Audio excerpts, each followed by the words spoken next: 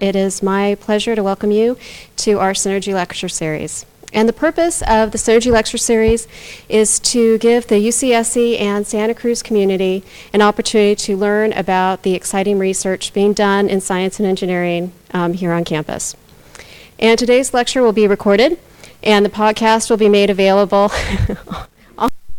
on our library website and YouTube.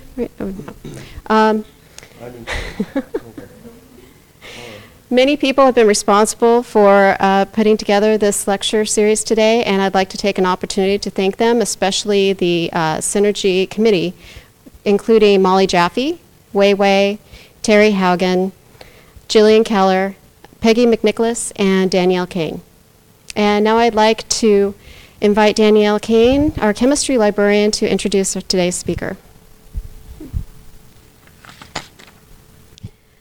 So thank you all for coming. It is a pleasure to introduce today's speaker, Dr. Pradeep Masharak. Dr. Masharak received his PhD from the Indian Institute of Technology, Kanpur, in 1979. That same year, he joined the research group of Professor Richard Holm at Stanford University, and then later moved to Harvard University. Before joining the faculty at UCSC in 1984, he worked with Professor Stephen J. Lepard at MIT. His major focus of research includes the modeling of active sites of metalloenzymes, catalysts for green chemistry, and the synthesis of photoactive nitric oxide donor drugs. He has earned a number of awards, such as the Excellence Through Diversity Award in 2005. He was an Alfred P. Sloan Fellow from 1993 through 1995. And in 1992, he won the Innovations in Teaching Award at UCSC. He has published over 180 papers in peer-reviewed journals, has written several book chapters, and given numerous talks, both national and international. Today, Dr. Masharak will discuss the fundamentals and potentials of an intriguing treatment of cancer with light, and he will highlight the unconventional use of nitric oxide in this process. Today's talks will cover a number of medical terms, and we ask that you hold your questions till the end of the talk. Please join me in welcoming Professor Pradeep Masharak. Thank you. Yeah, it looks like that I'm giving a lecture in the chemistry department, but that's all right.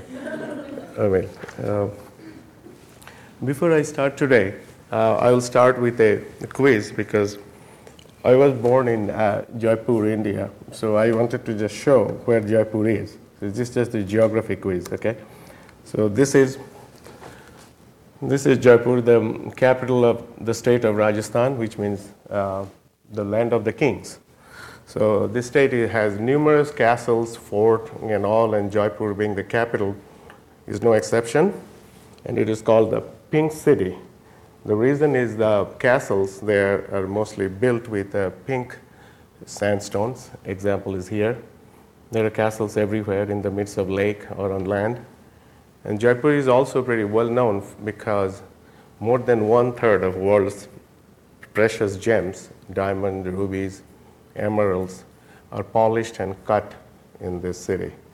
So if you just visit India, just keep Jaipur in your itinerary and you won't miss, you will have a good time there. So with that advertisement for my birthplace, so let's come back to the sun and skin cancer. So this is just a typical scene at the beach, plenty of exposed skin and sunlight.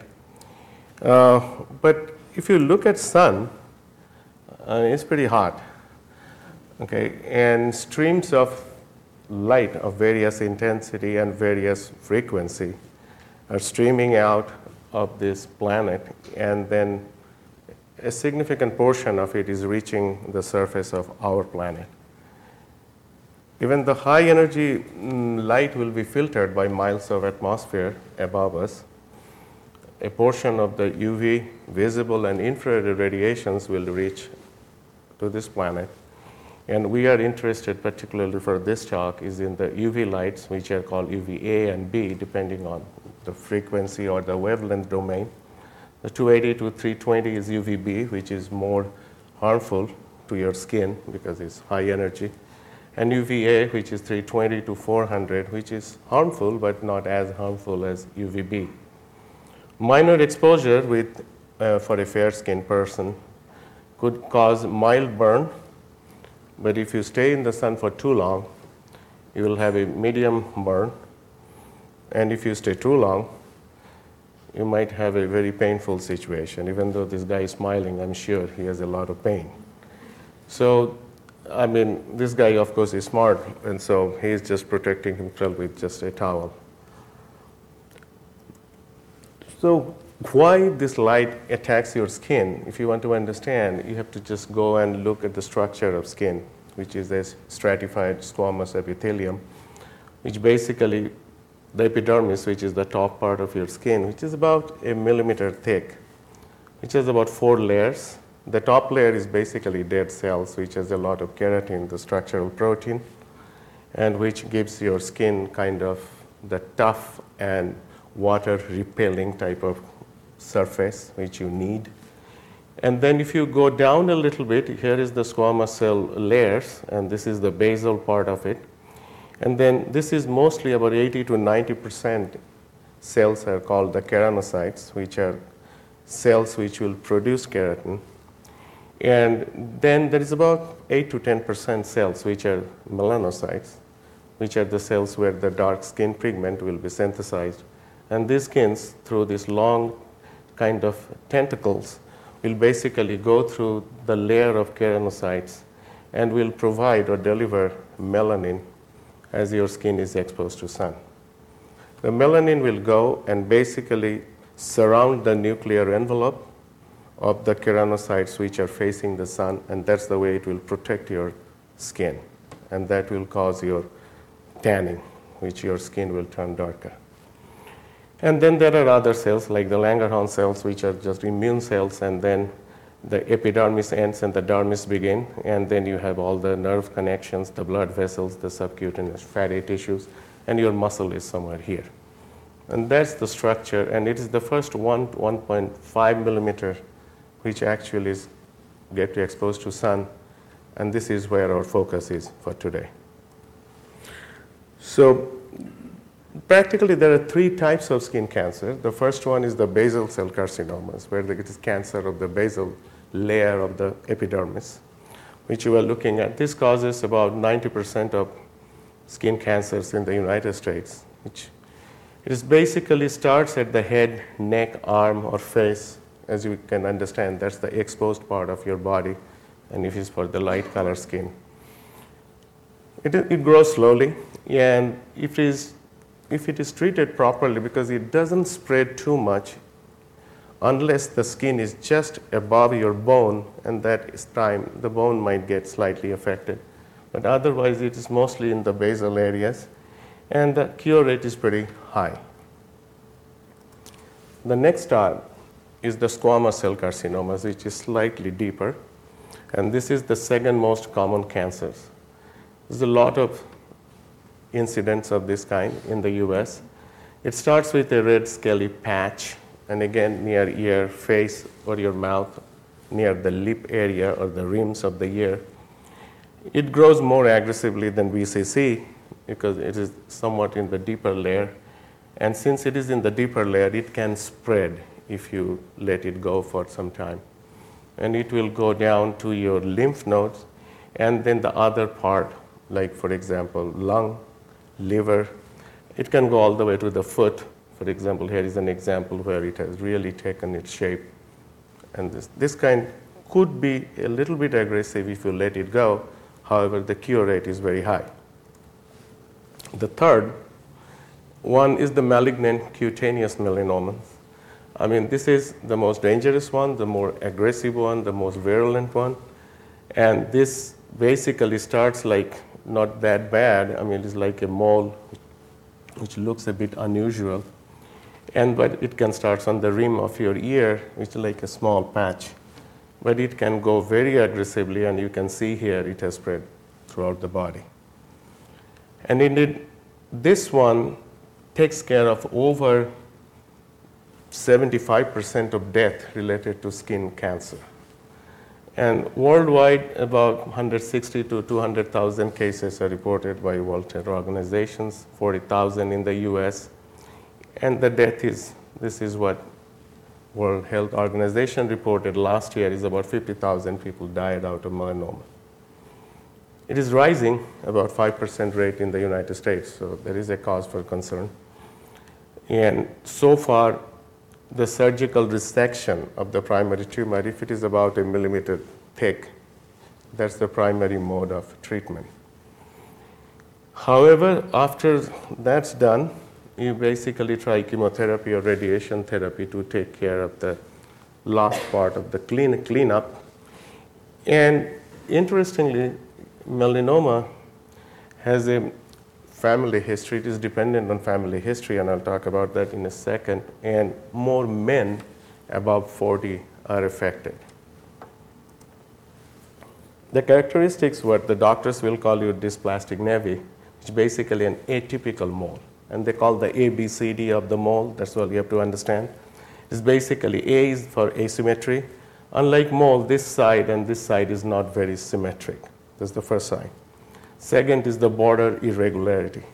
It is not smooth. As you can see, somewhere it is a little bit lumpy, somewhere it is going just like a coloration, things like that. The color is also important. That's the C. You can see the pigmentation is not uniform. You can see somewhere it is darker, somewhere it is light red, somewhere light pink. So, and finally the diameter, which is above 6 millimeters. So if something grows too quickly, or you haven't seen it a few months ago and it is now growing faster, then you have a cause of concern. And once it goes to a point where this case is, you will basically have a little bit of oozing, a little bit of bleeding, and you might have swelling, tenderness, and the typical problem of pain and other inflammation signs will show up pretty fast. Your retinal epithelial cells also can have carcinomas. I mean, that's kind of a melanoma, but that's an ocular melanoma, which is melanoma of the eye. And if you are a light color, particularly blue or pale green, I mean, that's very visible, and this is the retinal pigment epithelial cells which are getting out of control. So we now know that the contributing factors, the primary one is sunburn. Repeated tanning is another problem. And it has been proved now that keratinocytes, if you expose to UV light, what it will produce, it will release cytokines and growth factors like interleukin 1, 6, 8, the tumor growth factors like alpha beta, then insulin type growth factors. So these are the cytokines or growth factors which will promote malignancy. So these are chemical carcinogens are like benzidine is one example which really causes skin malignancy pretty fast. Occupational exposure is also a reason or a source of this kind of malady. I mean, coal tar, creosote, the people who are working on Caltrans, for example, those who are exposed to these kind of material every day. And then arsenic compounds, and those who are exposed to radiations also, they get to skin cancer episodes. As I mentioned, hereditary is a primary factor, and blue eye, pale complexion, red hair, most person from Scotland, right? And those who have a lot of freckles are very prone to skin cancer. And indeed, families with dysplastic nevus means a lot of moles in the family. I mean, they are also susceptible, and it has been discovered now. They call atypical mole syndrome, or AMS, which is kind of an heterogeneous gene which is present in several chromosomes. For example, 9p is an example. I mean, it is present in multiple copies in people or families who have incidence of skin cancer, say 3 or 4 in one generation. And this AMS have been now detected in very many families who have this gene present, and they are, I mean, they take a little bit of care ahead of time, i.e., for example, exposure to sun and other simple steps. Incidentally, stress has been shown to cause or develop a little bit of progression of skin cancer also, though the connection has not been very clear. Of course, we blame stress to everything, right? So this is the other example. So that's the problem with light. So let's see what light can do for us on the other side. So the treatment of light has a history which is about 3,000 years old. I mean, even in ancient Egypt, India, China, it was very common just to put something on and lie in the sun. And typical things like psoriasis or dermatitis has been handled this way in ancient civilization for a long time. But if you look at the scientific literature, by 1900, it was very clear that this is a mode of treatment which was getting evident to people. For example, the Danish scientist Niels Finsen, who got a Nobel Prize, the spelling is wrong here, the 1903 for light therapy. What he showed is that if you have cutaneous tuberculosis, then if you expose yourself to UV light, that can be cured. He also showed that if you have smallpox, all those nodules will be slightly better off if you shine red light on it. So he called that light therapy, and that's the way it stayed for quite some time. But as these discoveries were made, people got curious and started using various dyes. And basically the dyes were acting as photosensitizer, that's all. Like, for example, this French guy, Prime, or this German, they used this eosin, which is a dye, on skin tumors and exposed to light, and showed the tumor regression is just kind of a common phenomenon. And they reported quite a few of these studies in the literature. Actually, by 1911, Haussmann was the one who first thought heme, which is a natural dye to heme, which is a porphyrin. So he basically started injecting mice with it and showed that skin lesions on mice can be handled this way. If you inject kind of porphyrins and then you shine light on them. So, but things were not very clear why it happens, how it happens. By 1913, this gentleman was so desperate, he injected himself with 200 milligram of porphyrin and then sat in the sun, and then he reported he has swelling and pain in that area where the sun hit. So he was trying to connect the connection, basically the relation between light and this kind of dye, which were at that time kind of used just arbitrarily. By 1960s, the term photodynamic therapy came to the literature, and it was Lipson in Mayo Clinic who started using photodynamic therapy as a viable treatment modality. And then what he started doing is he developed with Schwartz something called hematoporphyrin derivatives, which basically are concoctions of heme containing material. There is a procedure how to do it, and the company has patented that. So he started using that to see the effect of that on skin cancer in adjunction to light. And 1976, the first human trial was taken with the help of HPD, and by 1993, photophorin, which is basically a protoporphyrin type of derivatives, which was approved for human treatment in Canada, and within a few years it was accepted in United States. So what exactly the therapy is? Suppose you have a kind of a skin cancer lesions on your face. So you will be injected with this HPD, and then you will ask to go home. So it is about 1 to 2 milligram per kilogram of your body weight. And then this whole thing distributes along your body. This heme-containing material enters cancer cells more than normal cells, simply because the cancer cells have bad lymphatic drainage. It has a very fast vasculature growth, and therefore the solubility of this heme material in the endothelium is so high that it goes in there faster than a normal cell. So after that, you come back to the doctor's office, and basically you are treated with a light, laser light. 630 is the common nanometer laser which are used. And then you basically allow the photosensitizer to absorb the light energy, and then the cellular oxygen gets that energy transferred, and the oxygen becomes singlet oxygen, which is a kind of a high energy content oxygen, which is more active. And that singlet oxygen then attacks cells around it and destroys it. So it is basically singlet oxygen which does the killing.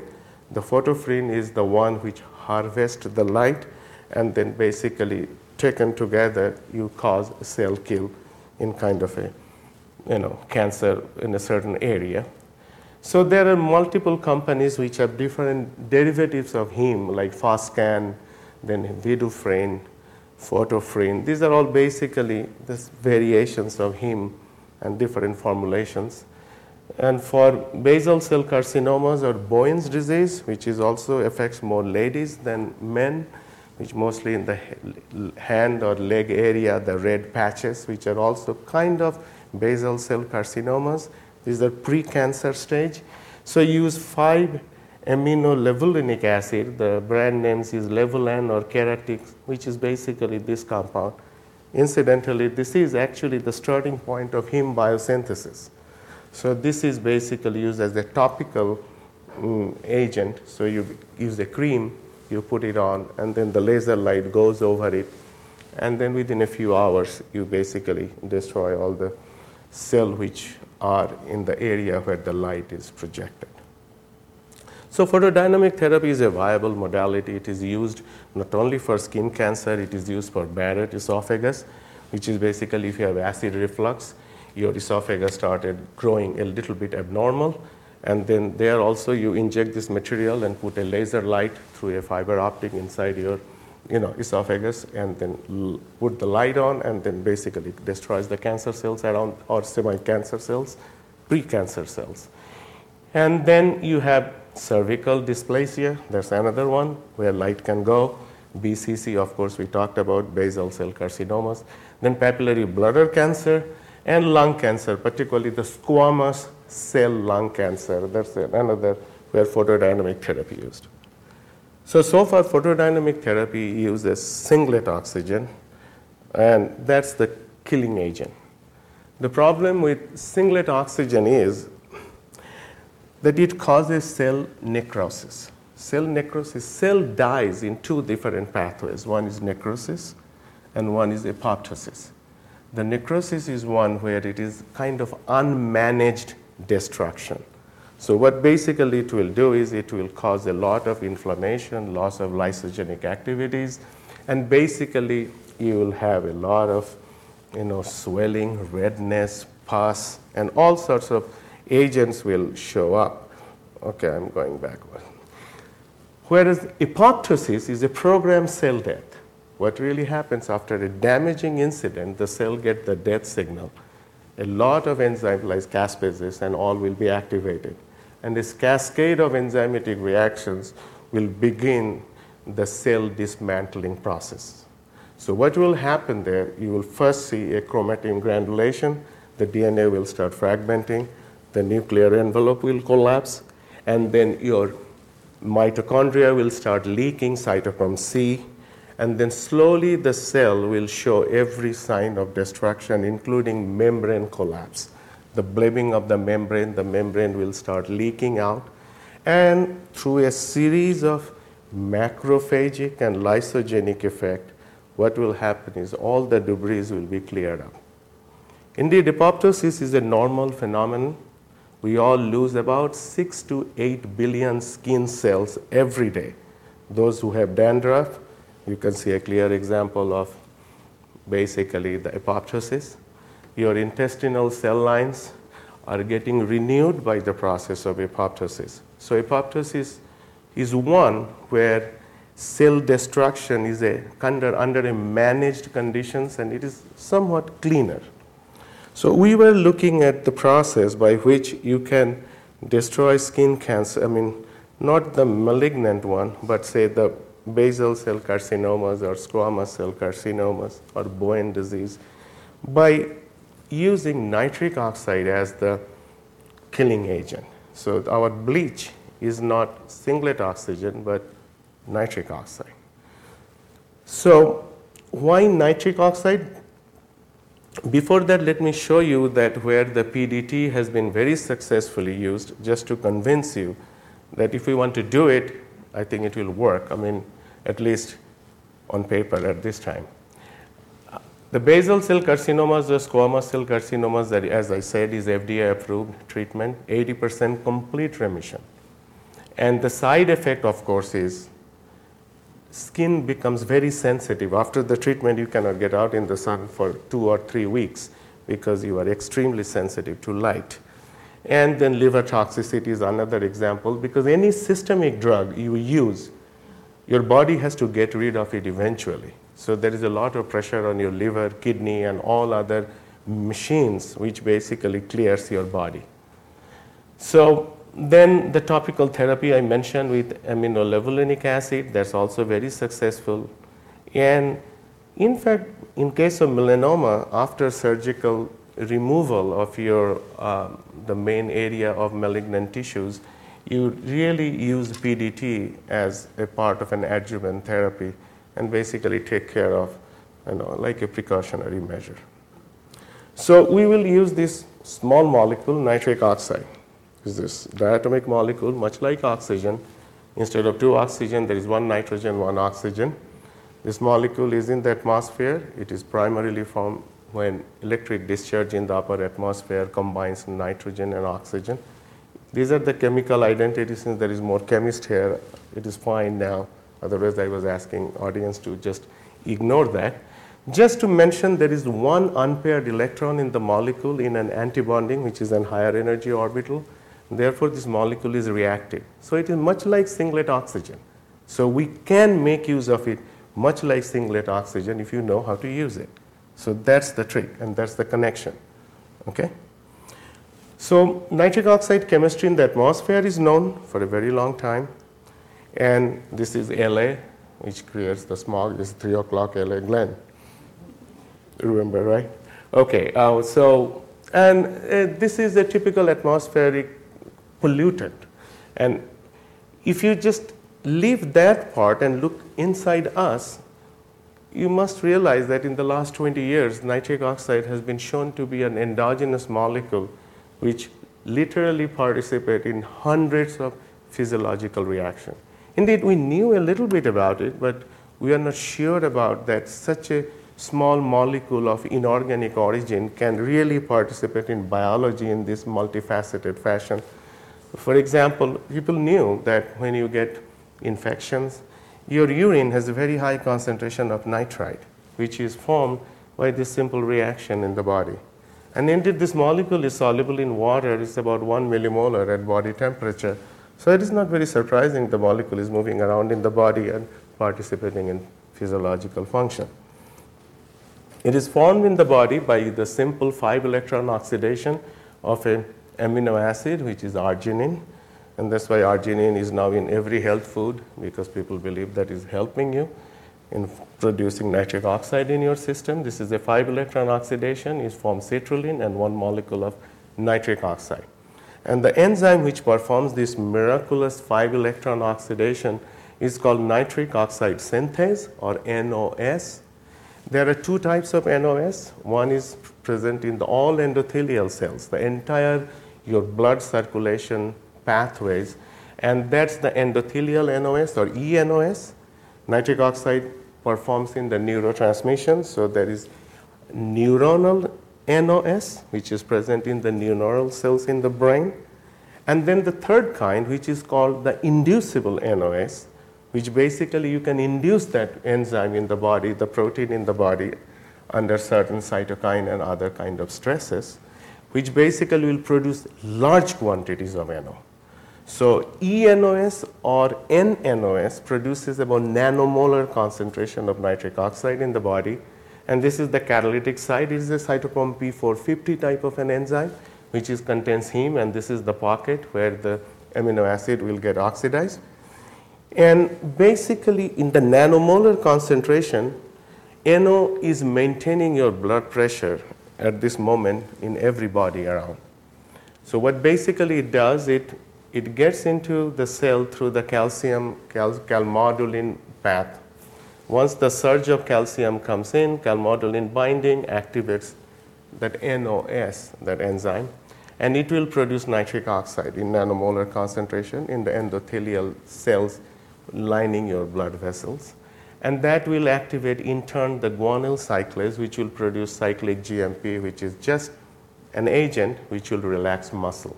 So basically, the cell wall of the blood vessel will relax, and that maintains the tone of the blood vessels, and it also helps the platelets not to aggregate. So in this way, the entire blood circulation path keeps going, because otherwise blood can coagulate or your blood pressure can change very quickly in a very irreversible fashion if there is a change in the calcium concentration. Nitric oxide also is not very benign. It can react with superoxide, form peroxynitride, then can attack protein. It can attack DNA, causes a lot of DNA damage if it is produced in a high concentration. And indeed, that's the one we want now. So this is the total biological role of nitric oxide. Even you don't have to read all this, you can understand it has multiple roles. Out of that, the regulatory roles are the one which basically is taking care of your vascular tone. It is taking care of your bronchodilations.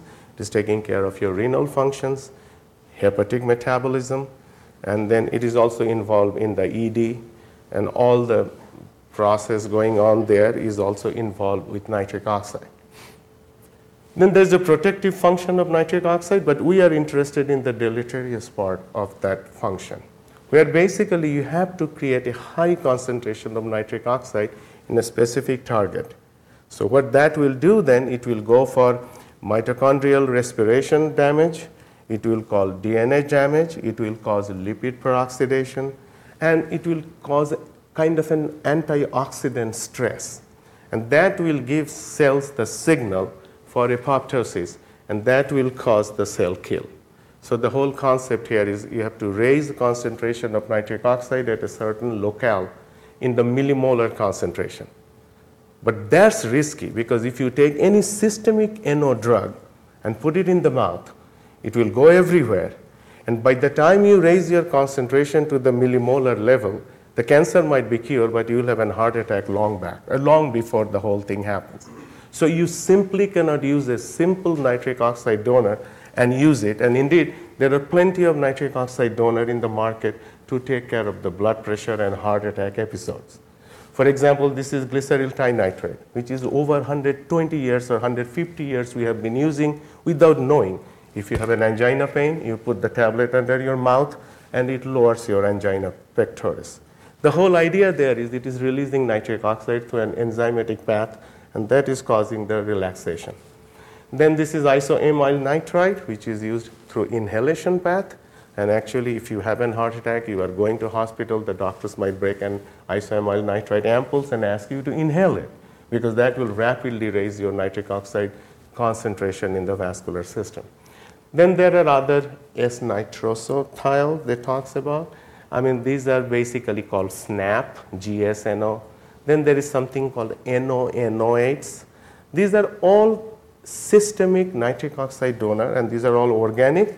And there are examples of inorganic one also. These are mostly nitrosyls, which are nitric oxide complexes of metal. For example, nitroprusside is called nitropid in the hospitals. Again, you go for a heart attack episode, you will be injected an aqueous solution of S&P, which is sodium nitroprusside, which will lower your blood pressure within a minute or two. Basically what happens here, this releases the NO bound to the metal center. However, it has problem because it has cyanide also as the other ligand. So if your liver is compromised, then what will happen is your liver will conk out at the end of, say, 10 minutes or so. So the doctors has to be careful in administering this kind of nitric oxide donor. People have tried other nitric oxide complexes of metals so far with very little success. So what our plan was in this game is to get the nitric oxide complex of metal or nitrosyls as the donor, but make it triggerable, i.e. that you have to trigger this material so that you can say go and it will give you nitric oxide. So there should be a trigger in the mechanism. So you will first allow it to say go to a certain spot, but not through any enzyme pathway, not through any pH gradient. you will allow any decomposition so that no nitric oxide you will lose during the delivery or during the placement of that material in a malignant site. So once that is done, then you will start triggering. To do that, this is a drug research which is totally ab initio. It started in the lab. You draw the molecule, you know the chemistry, and then you decide, I will make this molecule which will do this job. It is not like going all over the world, collecting dust, collecting sponge, collecting leaves or skin of trees or something like that. Here you are looking for something which you know it will work. I mean, that's the way we'll go. But I'm not going to tell you all the chemical reasons why we are trying to do all this, but I'll tell you what we decided is take a ligand or an organic frame which will hold the metal tight, and we will add 1 or 2 nitric oxide molecule on it and make this designed nitrosyl. The whole idea will be this material will be such that only when light will strike, because we know that light is a good trigger, and we can light any part of your body through fiber optic. So light will be our trigger, not pH, not enzyme, or not any other biological trigger. So this will be a physical trigger. And without this, to hold the metal tight, you need something which will, like a claw, hold this metal in one place. So these are called multidentate ligand, which basically there are multiple nitrogen which will hold the metal. You will see the structure in a minute. And then the design is such, we decided these are pretty similar. If you notice, here is the pyridine extra, here is a carboxamide or a peptide group here, here is an imine group. And just to check that this will work, this won't work, that won't work. So again, this is the design where we know what will work, what not, and we are proving the point. So this is the first example where the will do ligand really did the job. This is the iron, and that's the organic frame which is wrapped around it, and here is the nitric oxide bound to it. These are all the metric parameters, you don't have to worry about it, but this compound is highly sensitive to light.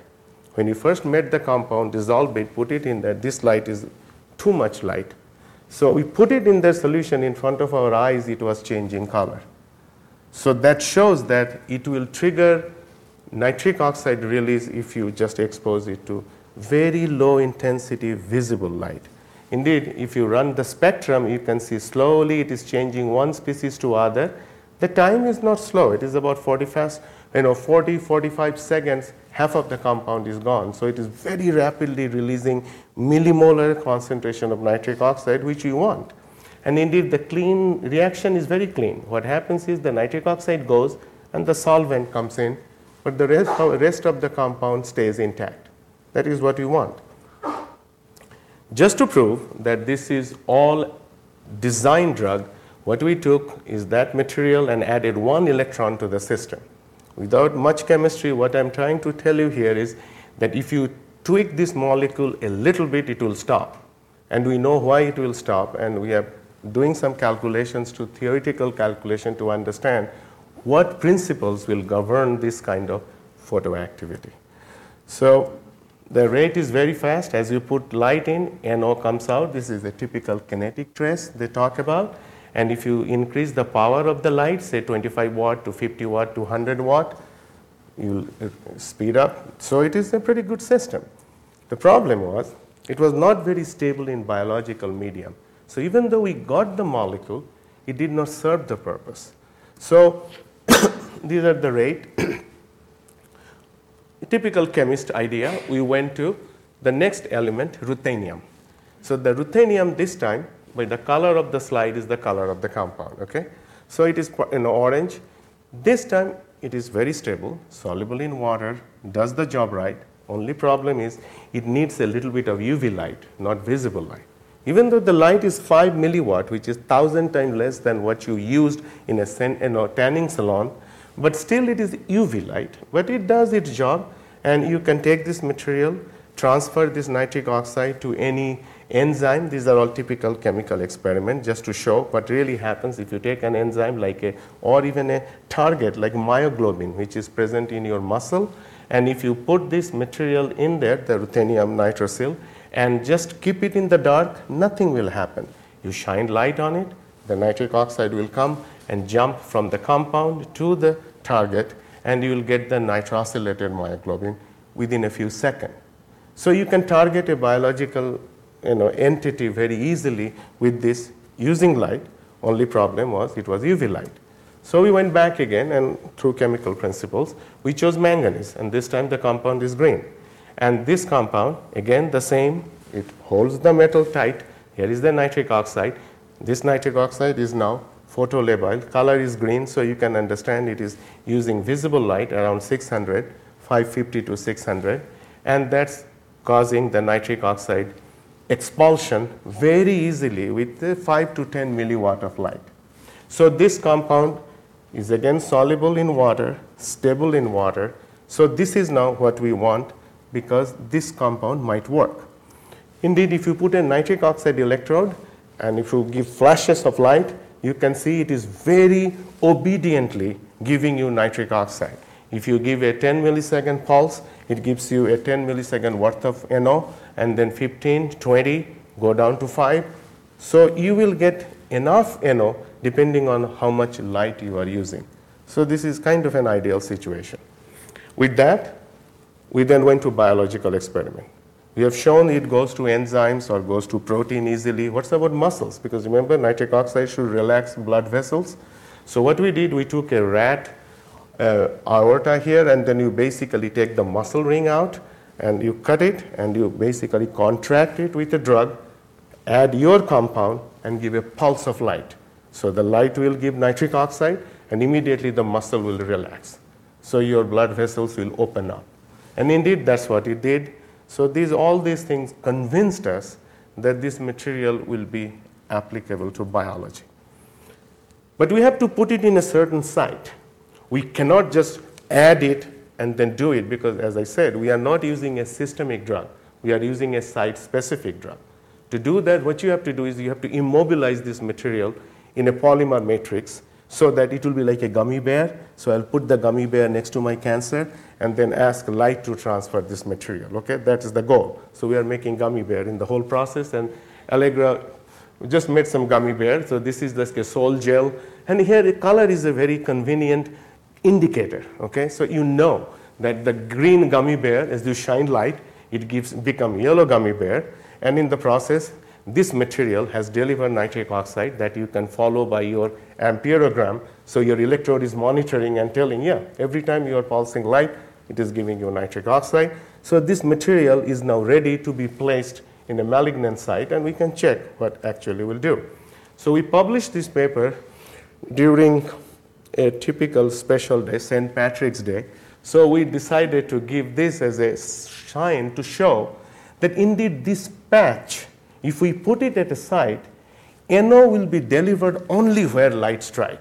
NO won't be delivered where light did not strike.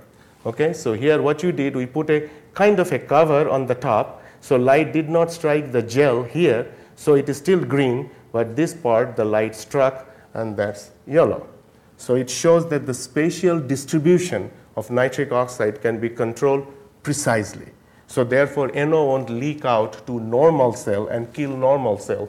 It will only attack cancer cells if we know where the cancer is, of course. Then we have immobilized it in other types of plastic. This is the ruthenium compound, orange. This needs UV light, and you can show that these small pieces of plastic basically can do the job. So these are the material which you want to use in your biological experiment. Question is, these things can leak out of it. The gummy bear, okay, the drug might come out. So what you do, you put an polyurethane coating on the top of this gummy bear so that gives a protective coating which is biocompatible. So if you place it in biology, what will happen is only NO will come out. The compound and the photoproducts will be all locked inside. So therefore, there is no side effect from the photoproducts. So the body won't have to clear anything, because at the end of the treatment, you are pulling the thing out. Okay, so all the residual drug you are taking out of the system. That's the advantage. To do that, what you can do is you take the ruthenium, synthesis. So what you will do is you will put a polymerizable group at the bottom, so that you will basically tie up with the polymer matrix. Okay, so you know how to do that now because there are very many polymeric techniques known. So in this material, that NO donor is actually covalently attached. And then if you shine light, only NO comes out, and the rest of the material won't need any polyurethane coat because here the whole thing is bound. So therefore, nothing can escape except nitric oxide. The last bit of problem is the skin is transparent to only near IR light. Skin is not very transparent material. It only allows light from 650 to 850 to go through. And that's because we have hemoglobin, all the red blood and all this stuff and water, and that really blocks a certain part of the light window. So we have to move the photoband in the near IR region if we want to use it on skin. So the whole idea is how to move the photoband. Well, chemistry knows how to do it if you are able to do the synthesis. Basically what you do is you build up more on the ligand frame and allow the absorption of light to move farther in the visible area. And indeed, this is in our lab what we showed, the same compound. By tweaking the organic fragment around the metal, you can allow the photoband to systematically walk towards the low energy region. So basically, you can make something pale yellow, orange, red, blue, green, by depending on what kind of organic moieties are surrounding the metal, and the nitric oxide is associated with it. Indeed, here is an example. This is one of the polymeric polydented material that we made before, and now we changed this organic fragment more. And this time, what you see, the photoband is moving more towards, remember, 650 to 750? This is the area where the skin is transparent, and indeed this time, here the color is maroon, and then if you shine light on it, it becomes colorless. So this is the material which is embedded in polymer matrix, and you can use that polymer and use about 700, 710, 800 nanometer light and deliver NO to a biological target. Another way, we know how to sensitize this molecule. What you can do is you can take a molecule which is absorbing in the UV, but then allow different dye to attach. So the dye will absorb light and transfer the energy, and NO will be expelled. So that's another trick. You can do it. There's the structures known, and you can attach various different kind of dye to make your drug sensitive to a certain light. So you can play with these. As I said, this is a totally designed drug that you can make a drug to deliver NO, say, at 600 nanometer light. You can make a drug to deliver NO at 700, at 800, depending on what kind of sensitizer you are attaching to the molecule. So in the final few minutes, we wanted to show now that what we have made now is a nitric oxide donor which delivers NO at a certain frequency of light only when we expose it to light, biologically stable. It is all immobilized in a polymer matrix. So this whole polymer nitrosyl conjugate, or a composite, whatever you call that, depending on how you embedded the material, you can take it to a biological target, and now will it do the job? I mean, that's the question. Is PDT with nitric oxide will be a feasible treatment modality? That's the question. So what we are doing now is you are growing different types of cancer cells, and you are putting this kind of a slice of the gel next to it, which is in close contact. And there is a thin layer of buffer in between. And then they were allowing different light, depending on the material, to fall on the cancer area. And you want to see whether the high concentration of NO coming out of these polymers are causing apoptosis in the cells just in contact with it. Because that is the first in vitro, but it is a little bit of biological test to see the feasibility of NO delivery. So indeed, here is an example. This is the breast cancer cell line. So I'm not sure whether you can see it very clearly, but we'll try to show you what it basically, we took a ruthenium nitrosyl.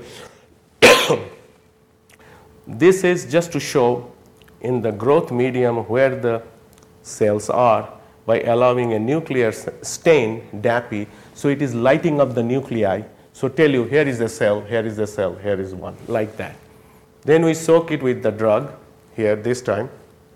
The drug enters there, and remember this drug has a fluorescent probe, so we can see it. So we have washed the rest of it, so you can see the cells are all lighted up because the drug is inside the cell. These things are kept all in dark. So now this time, after some times, if we check whether that NO has caused, say, the DNA fragmentation, the sign of apoptosis, or not, we use an assay called tunnel assay that lights up any broken DNA pieces. So if your DNA is damaged or broken or torn into pieces, it will light up. But as you see, there is the whole field is dark. So there is no DNA damage. And this is just the picture to mark, just to be sure that I'm looking at a cell, nothing else. In the same experiment, this time, after you add the drug to the cell, this time you allow a light exposure. So you give the cell a kind of a flash of light for sometimes a few seconds, few minutes, depending on the dosage. And then you allow the tunnel assay again, and as you can see, these all lighting up simply because DNA is fragmented. Here is a close-up. You see the nuclear DNA has been broken into at least 2 fragments very clearly. You can see the tunnel assay is pointing out the DNA has indeed got kind of a big damage in the whole thing. And this, again, to just march. So these kind of experiments are convincing us that if you allow the drug to go in and don't allow light to come in the picture, then nothing will happen. We will have to check, of course, the toxicity. We have to do that. But at this time, it is telling us that simple light triggering will allow NO-induced apoptosis in a cancer cell in a very convenient way, which otherwise was not possible. So how it will come to skin cancer. So here what we are trying to do is these patches. Here is the green compound, remember, the one which we did for St. Patrick's Day joke. So this is the one where you can take this material, which is now on a hemopolymer matrix, and then you can put it, say, on the area where, say, BCC patch is there. And then we are expecting, or we are hoping, that this kind of experiments we have to do now soon in animals. I mean, that basically after light, you can see that NO transfer will be very clear that indeed your drug has been delivered, and this thing you can just basically peel off. Okay? So that's all we are trying to do. And then the other technique which we are planning to do with Professor Glenn Milhauser, I mean, he has some very specific peptides which basically allow me to use very simple terms, which kind of get recognized by the melanoma cell receptors. So basically these are kind of hormone or hormone related stuff. I mean, Glenn will give you all the detail. So basically that peptide, which are small in length, so we are hoping that peptide or the peptide mimic, which have a high affinity for melanoma cell, if we can conjugate this kind of metallo-nitric oxide donor drugs, what you will do is this conjugate you can then basically directly apply to the melanoma areas. Only the cell which are affected will bind it tightly, and then it is basically picking up a live grenade. So basically as soon as light will strike, the cell will get hit by a strong dosage of nitric oxide, and we are hoping that kind of treatment, much like that of PDT idea, will destroy melanoma cells kind of in a more site-selective fashion. So the other use which we are thinking about for case of solid tumor like prostate cancer and all, there are treatments like called cryotherapy, which basically what they do is they take a probe and use liquid nitrogen to destroy cells in a certain area, in a very small area. You can destroy cells easily that way, or breast cancer or colon cancer following a rapid surgery to remove a larger mass of tumor. So what we are trying to do, kind of an endoscopy idea, where basically we are trying to make a device where this polymer is the tip of the endoscope and a fiber optic cable is going through the scope, so that this is the light source, and the light source is outside. So if you can place this material in the vicinity or minor surgical procedure, so you allow it to penetrate the mass where the solid tumor is, and then allow the light to trigger a lot of nitric oxide release within a short time, we are hoping that we'll be able to induce apoptosis in the vicinity in a very effective way, which otherwise is not possible. So this is kind of a device-dependent treatment, and the other one was kind of skin patches, which are kind of the first-hand, treatment where the cancer is very superficial. I mean, only on the surface. If it is a little bit deeper, we are not sure how far NO will travel. But in an hypoxic environment inside cancer, nitric oxide's life is few seconds to close to a minute.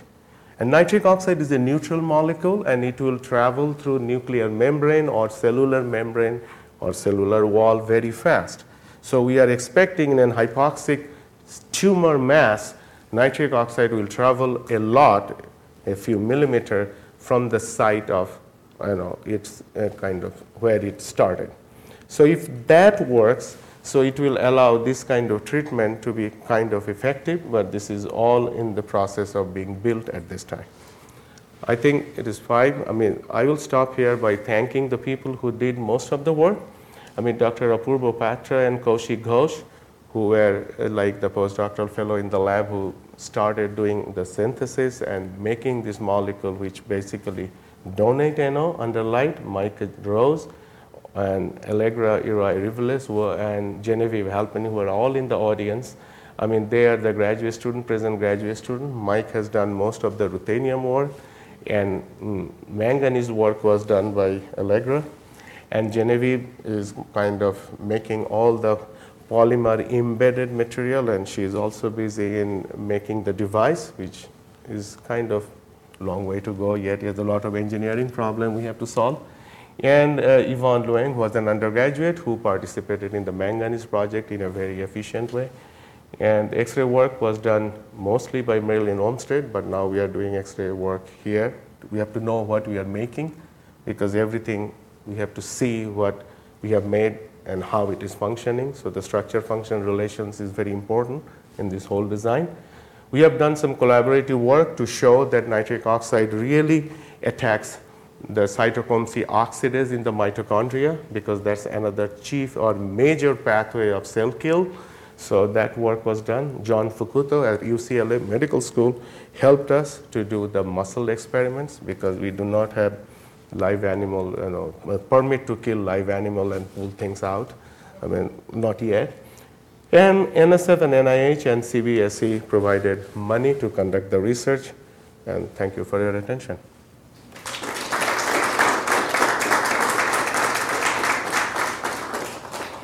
Any question? Yeah. So in your beautiful figures in the fluorescence, when you showed that apoptosis and all that, so it seemed like about half of the cells were apoptotic. We did a cell count statistics, Mike. What was the answer? It bounces between 40 and 60%. Yeah. Do you know why it's not more? Is that what you were aiming for? Yes, we have to kill everything. Right. It is, well, it could be many things, because sometimes I'm not sure whether all cells got the same amount during the dosing experiment what we did. So we need to play with the concentration and how long we will keep the drug in contact with the cell so that the cell can get. This is the direct introduction of a drug. But in the endoscopic type of treatment, what you will do is you will allow only NO to diffuse. So there we won't have possibly that problem. Here the penetration of the drug is an important point, right? It has to go in. So, and also we only use 8 hours, right? Generally people study apoptosis after 24 hours, or even I have seen studies which are done after 3 days. So we possibly did not allow the cells to really die completely before we photographed them. So that could be the other reason that only 60% we saw the DNA, because the tunnel did not won't light up until the DNA is broken, right? The DNA has been fragmented, at least a few pieces. Yeah, so the tunnel was not possibly picking up those cells where it didn't begin yet. Well, the process of apoptosis is also pretty complex. So we are not very I was wondering if it could be, I don't remember if there was any evidence that apoptosis, but cells are at a different stage in the cell cycle, they're more likely. Yes. And if that's the case, in that culture, they're not all at the same stage of the cell cycle. Wasn't they pretty matured by the time we added the drug? I mean, they were all, at least grown and fed at the same time. Yeah, Whether they're individual still- they're cells quite are at the heterogeneous. same Yeah. stage. You would have to synchronize them. Yes. Yeah, that's a big possibility too. Yeah, definitely. Yeah. Is there any concern with the topical patch about NO leakage for people that have like hypertension or migraine or something like that? So that there'd be more NO in the system than you wanted? Yeah, I mean, if you look at the epidermis is about what, a millimeter thick, and then the squamous layer is there, and then you have a fat tissue. So the skin is about a few millimeter thick before the blood vessels show up. So if NO travels that far, we will be lucky because by then all the cancer cells are wiped out. But we are expecting that NO will be stopped at a certain point, and hopefully the peripheral blood vessels won't be exposed to, any kind of NO, because it will all taken care of or die out before it goes a few millimeter deep. But it's possible, but people have done peripheral experiment, but they have injected the NO drug straight in the muscles where the capillaries picked up nitric oxide. Then they saw a lowering of blood pressure. But in our case, it has to be simple diffusion. And the NO has the patch will have a coat on the top, so NO will go only down, not go up. So all the NO which are embedded in the nitrosyls will be delivered, downwards. So it depends. I mean, I think the penetration might not be that far. I doubt it, but could happen. Yeah.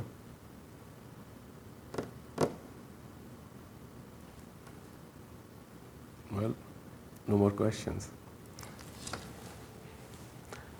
So that's okay. That's all.